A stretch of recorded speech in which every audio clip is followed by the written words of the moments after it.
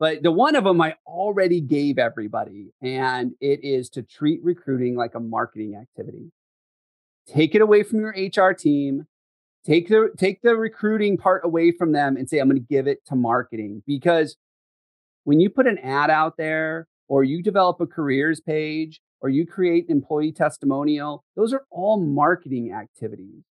Yet we give them to our HR team or our off manager, or even worse, our finance department, because HR seems to roll up that way so often. And these people don't think like marketers. They're not marketers. They don't know how to compel people to action. Hey, Construction Nation. Welcome to Lead with Trust. I'm Sue Dyer, and I've been on a 3-decade journey to figure out how to make sure our construction projects succeed and produce some extraordinary results. My trusted leader journey has led me to work on over 4,000 construction projects worth over $180 billion. In this podcast, I'm here to teach you everything I've learned. One thing I know is that it starts with the leaders of the businesses and organizations that come together to build a project. If that's you, let's get going.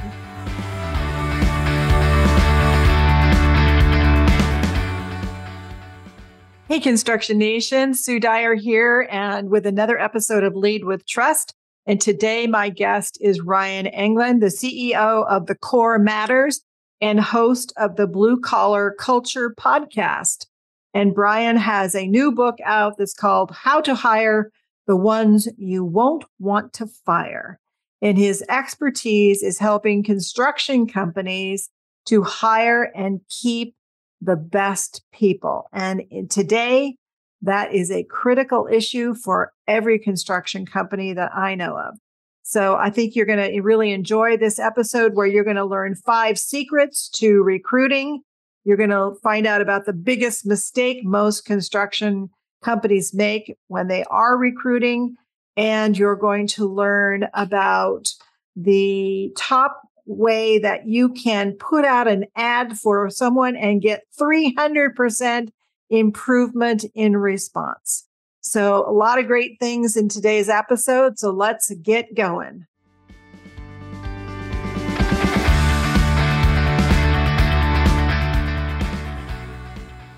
Hey, Construction Nation, Sue Dyer here, and we are joined today with Ryan Englin, who is an expert in making sure that we hire the right people. And in this day and age, I can't think of a guest we need more. Welcome. Thanks for having me. So I know that you have a new book out, and it's about, I love the title. I have to show everybody, How to Hire the Ones You Want, Not the Ones You Want to Fire, or something like that. Yeah. Yeah. I think we all want that. And Ryan works with a lot of blue collar folks. So he's used to our world and understands it. And that's where he's been helping most. So I really want to welcome you. And I always ask everybody this crazy question, or most guests, tell us about you in high school. What group did you hang out with in high school? Oh, I was the misfits. That's what they called us. So we were the ones that, we weren't the jocks. We weren't the nerds. We were kind of I think now that they used to call us stoners, even though we didn't do drugs. Like that was just the group. Now they're probably hipsters. I'm not sure, but none of us knew what we wanted to do when we grew up. None of us wanted to be in high school. We all wanted to be doing other things. We had lots of extracurricular stuff that we did, but I can't get into that, what some of that stuff was. But we had a good time. I just remember in high school thinking, I don't know what I want to be when I grow up. And I don't want anybody to tell me what I should be when I grow up. Well, that sounds a lot like my brother. Yeah, I can relate to that. Yeah. So how did you get to blue collar? So tell us a little bit more about your background, your experience, and how you became an entrepreneur in the blue collar world. So I grew up in a blue collar family. My dad was in manufacturing. He was 6 hours a day, or 6 days a week, 12 hours a day, the typical entrepreneur that started their business. And I remember as a kid, that I would go down there after school. I would go down there on the weekends. We would spend time at the plant together. And he'd always put me to work. But I thought it was cool. I was hanging out with dad. And it wasn't until I was older that I realized, no, he was putting me to work because he didn't have people. And so the challenge for him has always been being able to attract and hire the right people. But when you're an entrepreneur, most people don't know you exist. So you get word of mouth and that's about it. So as I was growing up, I decided not to go into the family business because I didn't want the crazy hours and the pressures that he had. So I went to college, got my degree in HR, and finished that and realized I don't want to do HR. So funny circle here, right? So I go into corporate. I spend a decade in corporate, and I learn about process and systems and all the things that my dad could have used in his business to really help him out. So I quit and I started a digital marketing agency because that seemed interesting to me. And we served home service contractors, and we worked with smaller home service contractors, under 100 employees.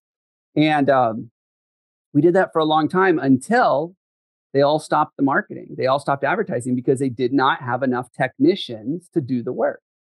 So I was like, well, I have a background in HR. I did a ton of recruiting for corporate. I understand system and process. And I believe that recruiting is a marketing activity. We can solve this problem. So about 8 years ago, we set out to test it with a couple of clients. It worked really, really well. Solved their hiring problems within weeks, not months or years. And so I started sharing it with other people and eventually developed the system and the processes that we now train our clients on today so that they can really focus on hiring the right people.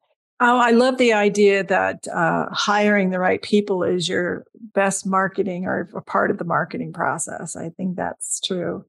And I know in some of our world, I do have some contractors that I work with that are more service oriented, even though they're unionized. They still service. They do this service and this one and this one, and they're not doing it consumers, but they're doing it on large projects. And it's a very different animal than working on a project where you're there for 4 years. Yes, that is very true. different. But we have started to work with a lot of civil contractors and that aren't on the service side, and they're on a project for 2, 4, 6 years sometimes. But even if that, they aren't able to keep the same craft workers the whole time. The labor market is still just churning for them. And so when we work with companies that have those long projects, we're really focused on how do you retain the good people and bring in more good people so you can get the job done profitably. Well, in this day and age right now, it's really challenging. Hearing on projects I know that I'm working on and hear other people that there just isn't enough people. Mm-hmm. And as a result, there's also not enough contractors either. So people are not necessarily going in. So if you lose someone, it's hard to replace them. Yes. So, absolutely. That's why I think this is so relevant and so important for people to hear today, that we need to learn some new tricks, some new ideas, new concepts for building our workforce and keeping it. So let us know, I know that you have some 5 secrets for filling every open position with the right person at the right time. And I'm a great believer in EOS, the Entrepreneur Operating System. For those of you who don't know that, they have a concept in there called right person, right seat, right seat, right person, right seat. And so powerful. I highly recommend it. But what are our 5 secrets? Well, I will share them with you. Thank you, Ryan. These are big concepts. So feel free to ask me questions. We can dig into any of them. But the one of them I already gave everybody, and it is to treat recruiting like a marketing activity. Take it away from your HR team. Take the recruiting part away from them and say, I'm going to give it to marketing. Because when you put an ad out there, or you develop a careers page, or you create an employee testimonial, those are all marketing activities. Yet we give them to our HR team or our off manager, or even worse, our finance department, because HR seems to roll up that way so often. And these people don't think like marketers. They're not marketers. They don't know how to compel people to action. So the first thing you can do is treat recruiting like a marketing activity. You should have KPIs. You should be able to know what you can measure. You should be creative with it and create ads and material that attract people to you, just like your marketing would. That's number one. It would seem to me, too, that if I'm the owner of this business or in a leadership position, I am going to ask myself, are we attractive to people? Would you want to work for you? Yeah. Would I want to work for me? Yeah. Yeah. That might be the first question. Which leads me to secret number 2, which is take really good care of your employer brand. So we talk about branding as it relates to marketing, and do our customers like what they see? But we really need to be considering, do our employees or prospective employees like what they see? If someone goes to your Yelp page or your Google reviews page and they see 2 stars, yeah, I get it. Those are customer facing. But if an employee sees that and goes, well, the customers don't like being, working with them, don't like being a part of this brand, why would I as an employee? And so make sure that your employer brand is up to speed. I joke around all the time. I'm like, it's the equivalent of putting that picture of you holding an axe, up on your dating profile and thinking it's cool because, you like to chop wood or something. And the first thing that people go through is like, he looks like an axe murderer, But how often do especially construction companies disregard their brand because maybe they're in a situation where all they do is bid work? And they're like, who cares about my website? Who cares about my online presence? I get it. Your customers may not, but your employees do. Because 90% of people start and end their job search online, which means when they type in construction jobs near me, if they don't like what they see, when your name comes up, they're not going to come work for you. And I think it'd be worth diving in a little bit to talk a little bit about what a brand is, because I would think that most construction companies don't even know what it is. Fair enough. So there's 2 sides to branding. There is the graphical elements, which is what most people think. I've got a logo, I've got letterhead, a business card. There's that side of branding. When I talk about employer brand, what I'm talking about there is the messaging side of your brand. Who we are, what we stand for, why we do what we do, why we care enough to serve this community, our clients, and our team. And that messaging is absolutely, it's the linchpin in being able to recruit great people. It is the most important piece because that is what people want when they're looking for a new job. Do you have any examples where someone switched out their messaging and they got a much better result? Yeah, we have a client. One of their core values is give a damn. That's one of their core values, is to give a damn. And I remember presenting it to the leadership team. They're like, we can't say that. That's so. But one of the owners was like, hell yeah, that is us. So they rolled it out to the team, and I don't remember the exact number, but within weeks, productivity went up because there was this hoorah moment, this bringing everybody together around this idea of we give a damn. When we're here, we actually give a damn. It wasn't we care or, we like what we do. That was too warm and fuzzy for them. And so now they had T-shirts made. They had hard hat stickers made. Everything says give a damn. They even had a video where they got like 80 people on one job site to stand in front of a drone and scream, we give a damn. Like it was a big thing and they rallied around it.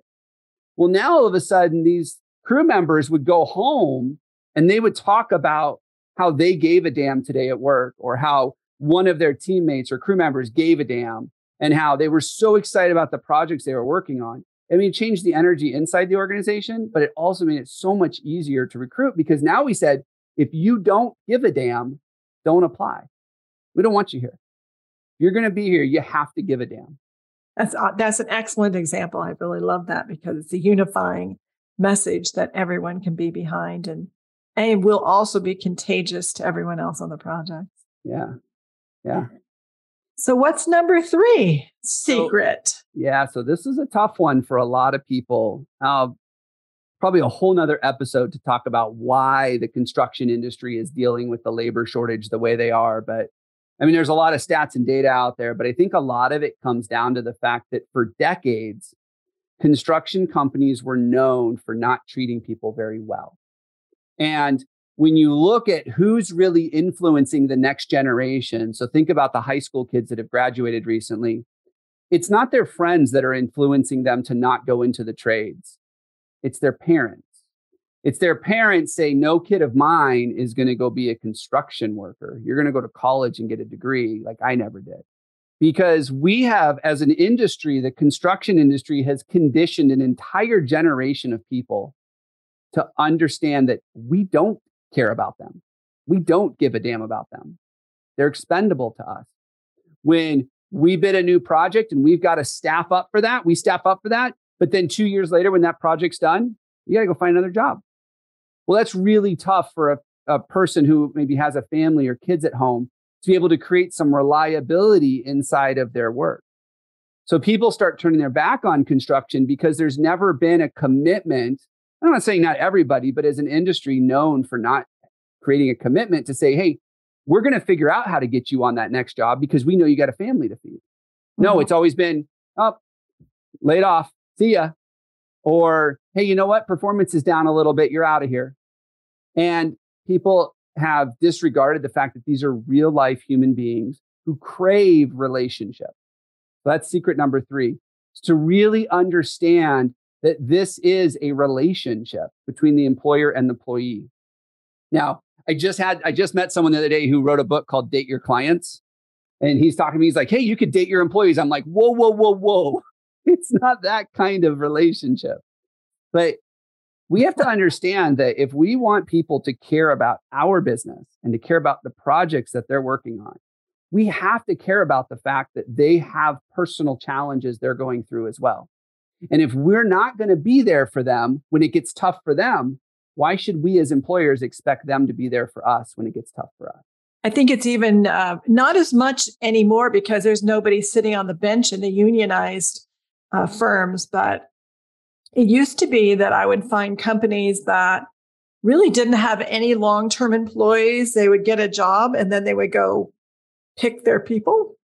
And the people sitting on the bench are usually not, the people that are, you can get an exception, but usually the people who are not the best workers. Yeah. And so they just never had a workforce. They just saw people as individual units instead of cogs in the machine. Instead of building this team that really coalesces and creates the performance that they need to succeed.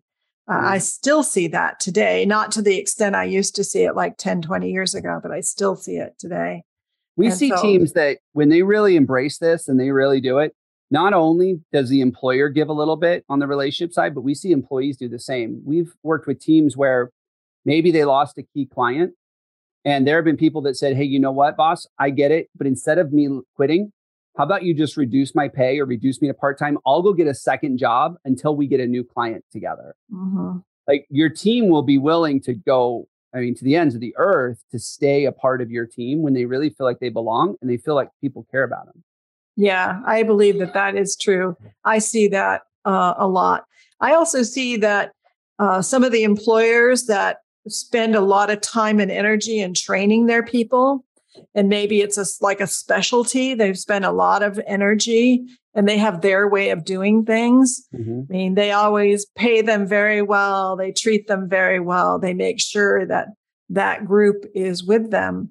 But I see this in the same industry, in the same market, people that don't do that. And then they wonder why they have a hard time competing. Yeah. Right now, if you are not thinking about how you can train your people or train new people, even introducing them to the trades, like I use the word apprenticeship, but I use it loosely because you don't even need to have a formal or accredited apprenticeship program. You just need to have a training program that says for month 1, we're going to do this, and month 2, we're going to do this, and month 3, just so that people know that you're pouring into them and you're investing in them and you're teaching them the trade. And that there's a place to go in the company, like leadership possibilities and things like that. Absolutely. So that's a tough one. And that's where it gets a little warm and fuzzy. We have a lot of clients who are like, oh, I'm not into this warm, fuzzy, woo-woo stuff. I'm like, but your people are. So you just have to remember that. Well, their people are people.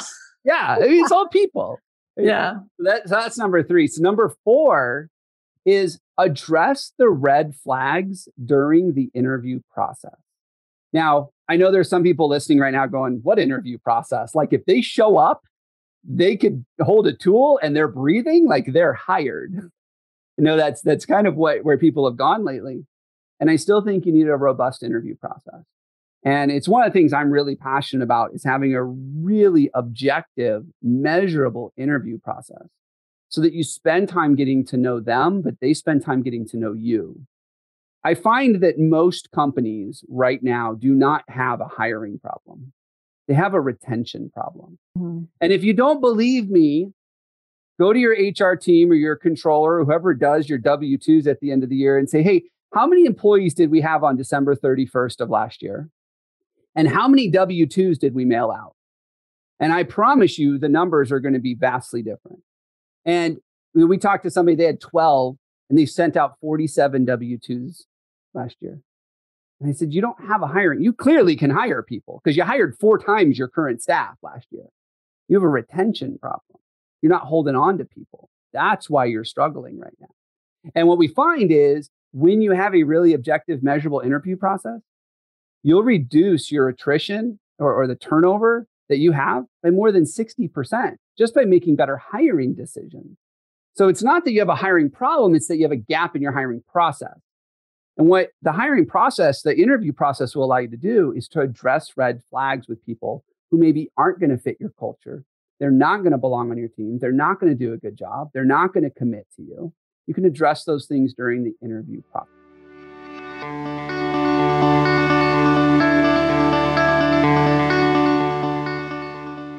Since my Wall Street Journal bestselling book, The Trusted Leader, came out last February, so many of you have asked me to create a course based on my book. So I've spent this year developing the Trusted Leadership course, Go Farther Faster by Using Trust. And I'm so excited to announce that this self-study and also group coaching course will be ready for launch in January of 2023. It has 6 modules that will be transformative for you and your leadership. And I guarantee that you will get a breakthrough to the next level of trust in a challenge that you and your team face. And the group coaching is there to support you every step of the way and answer your questions and learn from others. I'm so excited. And I hope that you will jump on over to sudyco.com/course, sudyco.com/course, COURSE, and reserve your spot today. Now back to the show.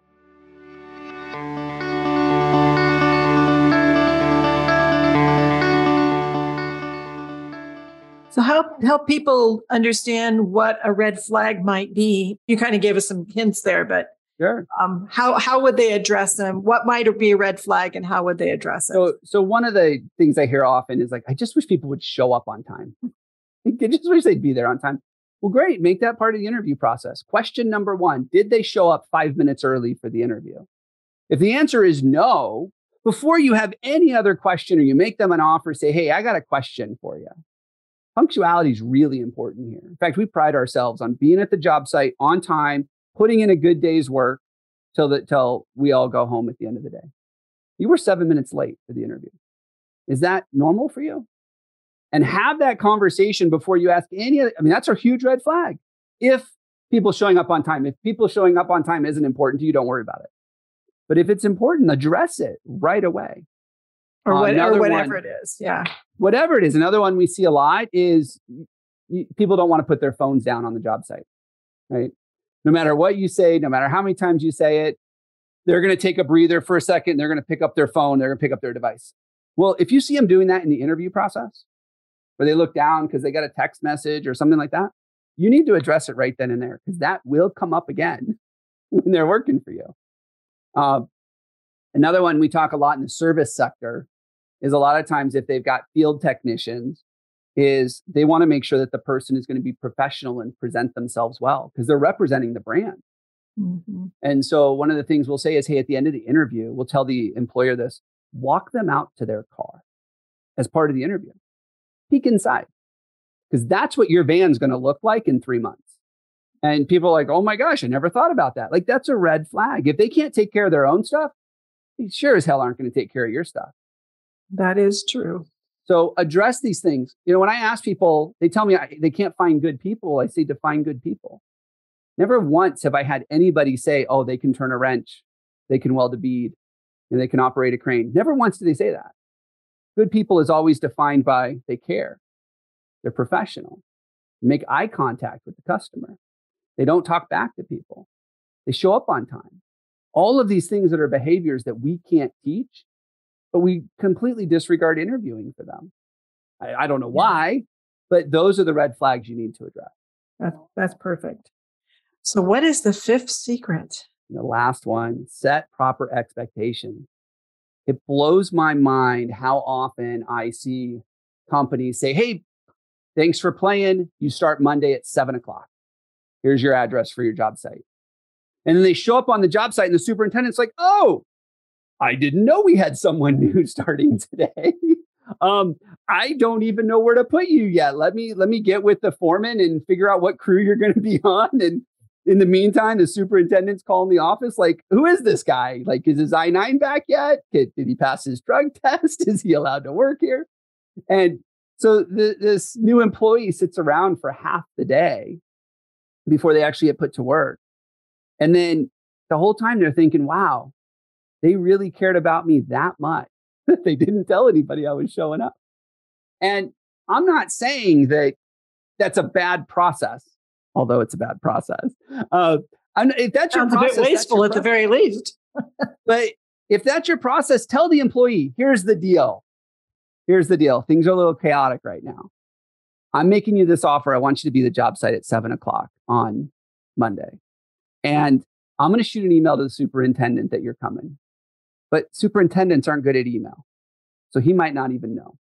When you get there, if he's like, oh, I didn't know you were starting today. So yeah, they told me that might happen. So they wanted you to check your email. And by the way, you might sit around for half the day before they actually find a crew to put you on. Now, we don't manage the job site here at the office. So it's going to be up to the superintendent to figure out which crew to put you on. Right. And so you might sit around for a half day. Doesn't mean we don't care about you. Doesn't mean we don't want you there. It's just part of our process that we're working through right now. We're working on improving it. But right now, that is the reality of who we are. So now what happens when that employee shows up on Monday, 7:00, and superintendent doesn't know who they are? They expected it. It's not a surprise. It doesn't make them feel like they were neglected. And then when the superintendent runs around for half the day dealing with all the Monday morning stuff that they deal with, now they don't feel like they're being neglected by the superintendent because they were warned this is what's going to happen. And I see still today an awful lot of companies that sort of have this Christians to the lions approach to hiring people. So they hire someone, they don't manage expectations at all. They just throw them into the ring and see if they can survive. And then if they can survive, well, okay, maybe they're a good hand. Yeah. Yeah. But in this day and age, that guy's gone. Oh, or that gal's gone. Yeah, they got options. They got options. So the Christian to the lions, I think, is the tradition in construction. And I think we need to rethink that. One of the many reasons that parents don't want their kids going into the industry anymore. You know, they're not equipped. And that's a big problem. It's so interesting too, because there's so much opportunity in construction, with it being, a third of the gross domestic product of the United States. There's so much opportunity. And there's so many people that just because of their own tenacity have become multimillionaires in the industry. There's so much opportunity here that it's really sad to me. And you get to build things that we don't attract really the top people anymore into the industry. And so hopefully maybe the changes that have to happen now will be very beneficial overall. I hope so. Do you see the trends at all? Are you still seeing it sort of the same? I see that there are some people watching other industries going, why can't we be like them? And those are the people that are excited to talk to us because we expose them to a different way of thinking about this. But I also see a lot, especially the companies that have been around for a while. Maybe they're older ownership. They've been in business for a while. They're just numb to this. They're used to it. And they don't think the problem can be solved. And they're not going to put in the work or put the effort towards solving this problem because they've just been dealing with it for so long. Like we want to talk about the construction labor shortage being a new thing. It's not a new thing. It's been around for decades. I found an article from the 60s that talked about the labor shortage. Like it's nothing new. And yet here we have it 60 years later, the industry is still complaining, but they're doing more complaining than they are doing solving it. And I think that's still true, except for those few people that say, you know what, there's a better way to run a construction company and I'm going to go find it. Yeah. And I do think that for some of the companies I know that are just really top notch, it's kind of their competitive market in the marketplace is their competitive advantage is Sure. they know how to hire and keep great people. Yep. And they grow their people. They aren't just yeah. stagnant in one place. Yep, absolutely. That's great secrets. I think that's great. So what do you think is the biggest mistake that you see most construction companies make when they're hiring? Is it one of these secrets or is it something else? I tell people I would say the one thing that most of them get wrong is they've been using the same old boring job ad that hasn't worked for decades, hoping that maybe this time it'll bring in someone better. If we were to go to Indeed right now and type in construction jobs, I promise you 90% of the ads look like they're all copy and pasted from the 1900s, right? They're that old. They haven't been updated. There's nothing compelling about them. They're a list of bullets that I say it's similar to imagine buying an automobile. You see a television commercial for an automobile, and instead of the attractive couple sitting in the car with the top down on the PCH, smiling and loving life in this $100,000 Corvette, all they did was put up the price and the maintenance schedule. At 500 miles, you're going to do this. At 3,000 miles, you're going to do this. At 10,000, you're going to pay us this much to do this. That's what our job ads look like. Sounds like an apprentice program. And we wonder why people don't want our jobs. It's like, you've got to market these things. You have to make this compelling. You have to get people excited about it. I mean, just go watch television commercials and never do they sell the actual product. Yet we think all the time we've got to sell the role and responsibilities on our job ads, and people are just going to line up to do the work for not a lot of pay. And nowadays too, at least where, I think it's everywhere, but where I'm in Silicon Valley, there's a whole potload of jobs down the road. Oh yeah. There, you don't have to be outside. You can work from home. You can work from anywhere. That's hard to compete with. You got to be even more compelling than you used to have to be. Absolutely. So I think that's one of the biggest mistakes. They use their same old, boring, broken job ads. They just keep posting and they just keep spending money on Indeed, thinking that maybe this time it'll get me better results. So what kind of things, what are 3 things that would be in a great ad? So there's 4 sections to a great job ad, and none of them have to do with anything you have on your job ads today. Right? A really great lead in, capture somebody. It's been said on a website, you have 3 seconds to capture someone's attention. In 3 seconds, you have 3 seconds when they're scrolling through Indeed and they're clicking on ads. You got 3 seconds. So that first line or two, it's prime real estate to make sure that you are pulling them in and they go, okay, I want to read more. Then get really clear on what you don't want. Put that in the ad. We don't want lazy, entitled, think that they should be CEO tomorrow. We don't want these things, just so you know. Because what I found is that people are really good at expressing what they don't want. They're way more effective at that than expressing what they do want. I agree. Now, if you do have capacity to do it and you have an idea what you want, then put that in there, right? But what you don't want, get really clear on what you do if you can, and then make it very compelling. Sell the organization. Don't sell the job, sell the company. Not in the way that most do, like, we've been in business since 1942 and we're a third generation employee owned company with great benefits and we do really cool work. And like, stop it. No, sell the company. What do I get when I show up? I don't get 1942 and I don't get great benefits all the time. What do I get? Sell your values. Tell me where you're going as an organization. Tell me about your vision. You know, you talked about the right people in the right seats. And Jim Collins is the one that started that, right? With Good to Great. Mm-hmm. But once you know where the bus is going, you got to be really clear on how you communicate that. Because if you don't communicate it well, you're going to get a whole bunch of people that think you're going water skiing when it turns out you're going up to the mountains to do some snow skiing. And you got a whole bunch of people standing around their skivvies, freezing their tail off because they're like, this isn't where I wanted to go. I thought we were going to the lake. But we don't get clear on our vision. We don't get clear on where our bus is going. And we fail to communicate it to people. Do that in the job ad. Like, that's what the point of that is. I also think that there's this feeling that we have this opening. We need to get like enough people, enough bodies in there. Mm-hmm. And the more bodies we get in there, then the ad was great. Instead of using the ad to repel the people you don't want. Yeah. Get it to turn it away and use screening questions. Like, use the tools that exist out there. There are so many tools to help you with this process. Very rarely do we come across a company that is less than 500 employees and they're actually using the tools effectively. Very rarely. Wow. And that's most construction companies.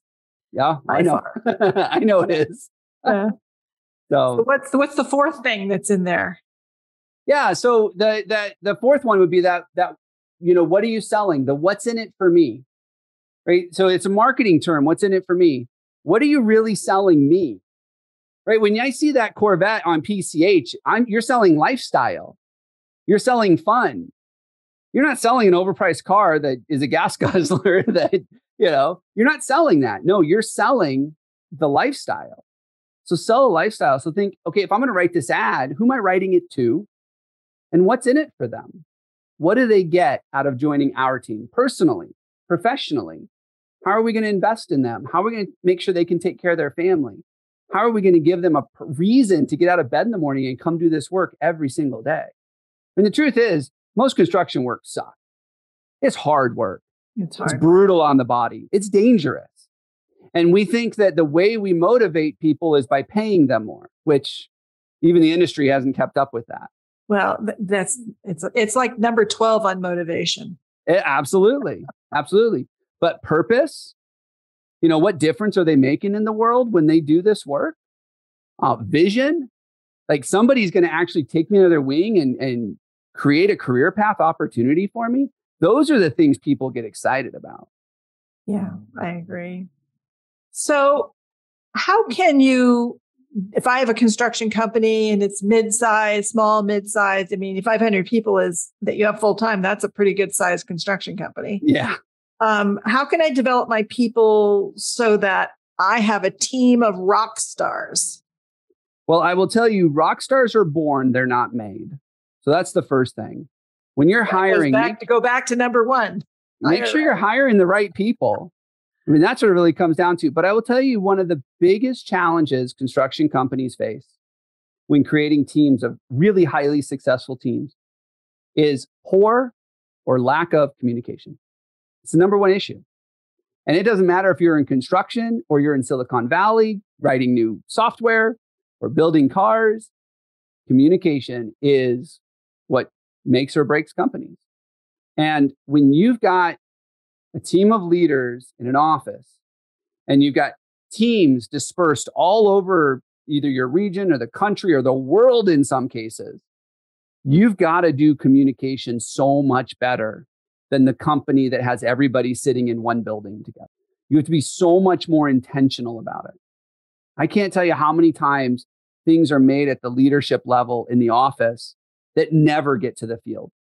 And then they get mad at the field because they're not following this new rule or this new procedure that no one told them about. Mm-hmm. And now what happens? I don't know how you feel, but when I get yelled at for doing something, especially if I didn't know any better, that demotivates me. That's not too motivating. Yeah. Yeah. I'm sitting here thinking, well, if you're not going to tell me, makes you pretty angry, then I'm not going to care anymore. Yeah. And that's going to translate into so many other things. Mm-hmm. So if you want highly effective teams, you've got to nail communication. Yeah.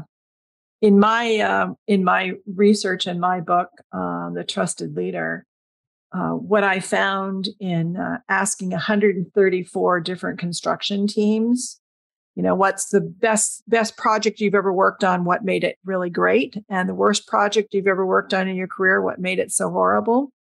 On the best project, 95% said that it was communication. And on the worst project, 98% said it was communication. And so what I realized is that, communication is pretty darn important. And that fear shows up as poor communication. And as soon as I'm not going to tell you my truth. I'm not going to tell you what's really going on. I'm not going to share with you that I'm pissed off at you. I'm not going to share that you insulted me. I'm not going to share that, I'm looking for a job. I'm not going to, it just snowballs. Yeah. Everywhere. Absolutely. I'm not going to coordinate with that person. I'm not calling that person. I'm not saying, it just, you could keep going. You could just keep going. Like communication is so paramount to all of this. It really You cannot over communicate with your people. I'll tell you that. You can't. Yeah, no, it's just critical. So I understand that you have an idea for one change that can increase the number of applicants by 300%. So we want to end today with that. Well, I've already talked about it a little bit, so we can talk about it a little bit more. But it's your job ad. It's getting a highly effective job ad. So the one thing to remember about the job boards, like Indeed, ZipRecruiter, Monster, Career Builder, these are job boards. The one thing to remember about them is they are search engines. They just happen to index and provide results around jobs. So just like you need to search engine optimize your website, you need to search engine optimize your job ads. You need to make sure you've got the right amount of keywords, usually the job title. You got to make sure that the job title is one that people are actually searching. We have a client that was looking for sheet metal roofers. So he put in architectural sheet metal roofer. No roofers typing in the word architectural. I can't even spell that word. Like no one's typing that in. And then he went with sheet metal roofers. And I said, why are you doing that? He goes, because I don't want someone that's a tile roofer. Like I need these to be sheet metal roofers. I go, I bet you get a lot of HVAC guys, don't you? He goes, all the time. Because the industry has said when you're sheet metal, it's mechanical. Yeah. Mm-hmm. And so I said, go to your guys that you like and say, what would you type in? Go to your team and say, what would you type into Indeed if you were looking for work? And they'll tell you. Yeah. And it was roofer. And I'm like, so you can teach a roofer how to do sheet metal? He's like, yeah, that's easy. I'm like, then why are we sitting here setting the bar so high? So get really clear on your job ads. Make sure you've got effective titles. Make sure it's what people are searching for. Make sure they're keyword optimized. Make sure they're compelling, and make sure they're distributed everywhere. Indeed is not the only job board on the planet. In fact, only 3 to 5% of job seekers are actually on Indeed or any of the job boards at any given time. It means 95% of the market is not on Indeed. 95% of the people looking to switch jobs are not there. Yeah, and I know in the unionized market, they go to the union, but if the union doesn't have anybody, which they haven't for a long time, nobody on the bench, then you're in the same position. You got to go out and try to find people that you can then try to get into the apprentice programs or into a program within the union. So you're kind of in the same place everyone that's non-union is. So use the right tools and use them correctly. Perfect. So is your book out now? Where can people find it? Yeah. Where can people find you if they want more? Yeah. So how to hire the ones you won't want to fire. It's out. It's available on Amazon if you want hard copy. And we'll tell you what, though. We'll put a link in the notes. Yeah. If you want a free copy, you can actually download a PDF version from my website at thecorematters.com. And you can find out all about what we do there, our training and coaching program. You can find out about the tools that I've been talking about. We've even got a free masterclass if you'd like to learn a little bit more about what's going on. And I'll even share our 5 power tools that we use in our practice to really help you just, change the way the game is played when it comes to recruiting. Well, I appreciate you coming so much. I think this is such an important topic always, but particularly right now. So really appreciate it, Ryan. Thank you so much. Thank you for having me. I really enjoyed it. Take care, everybody.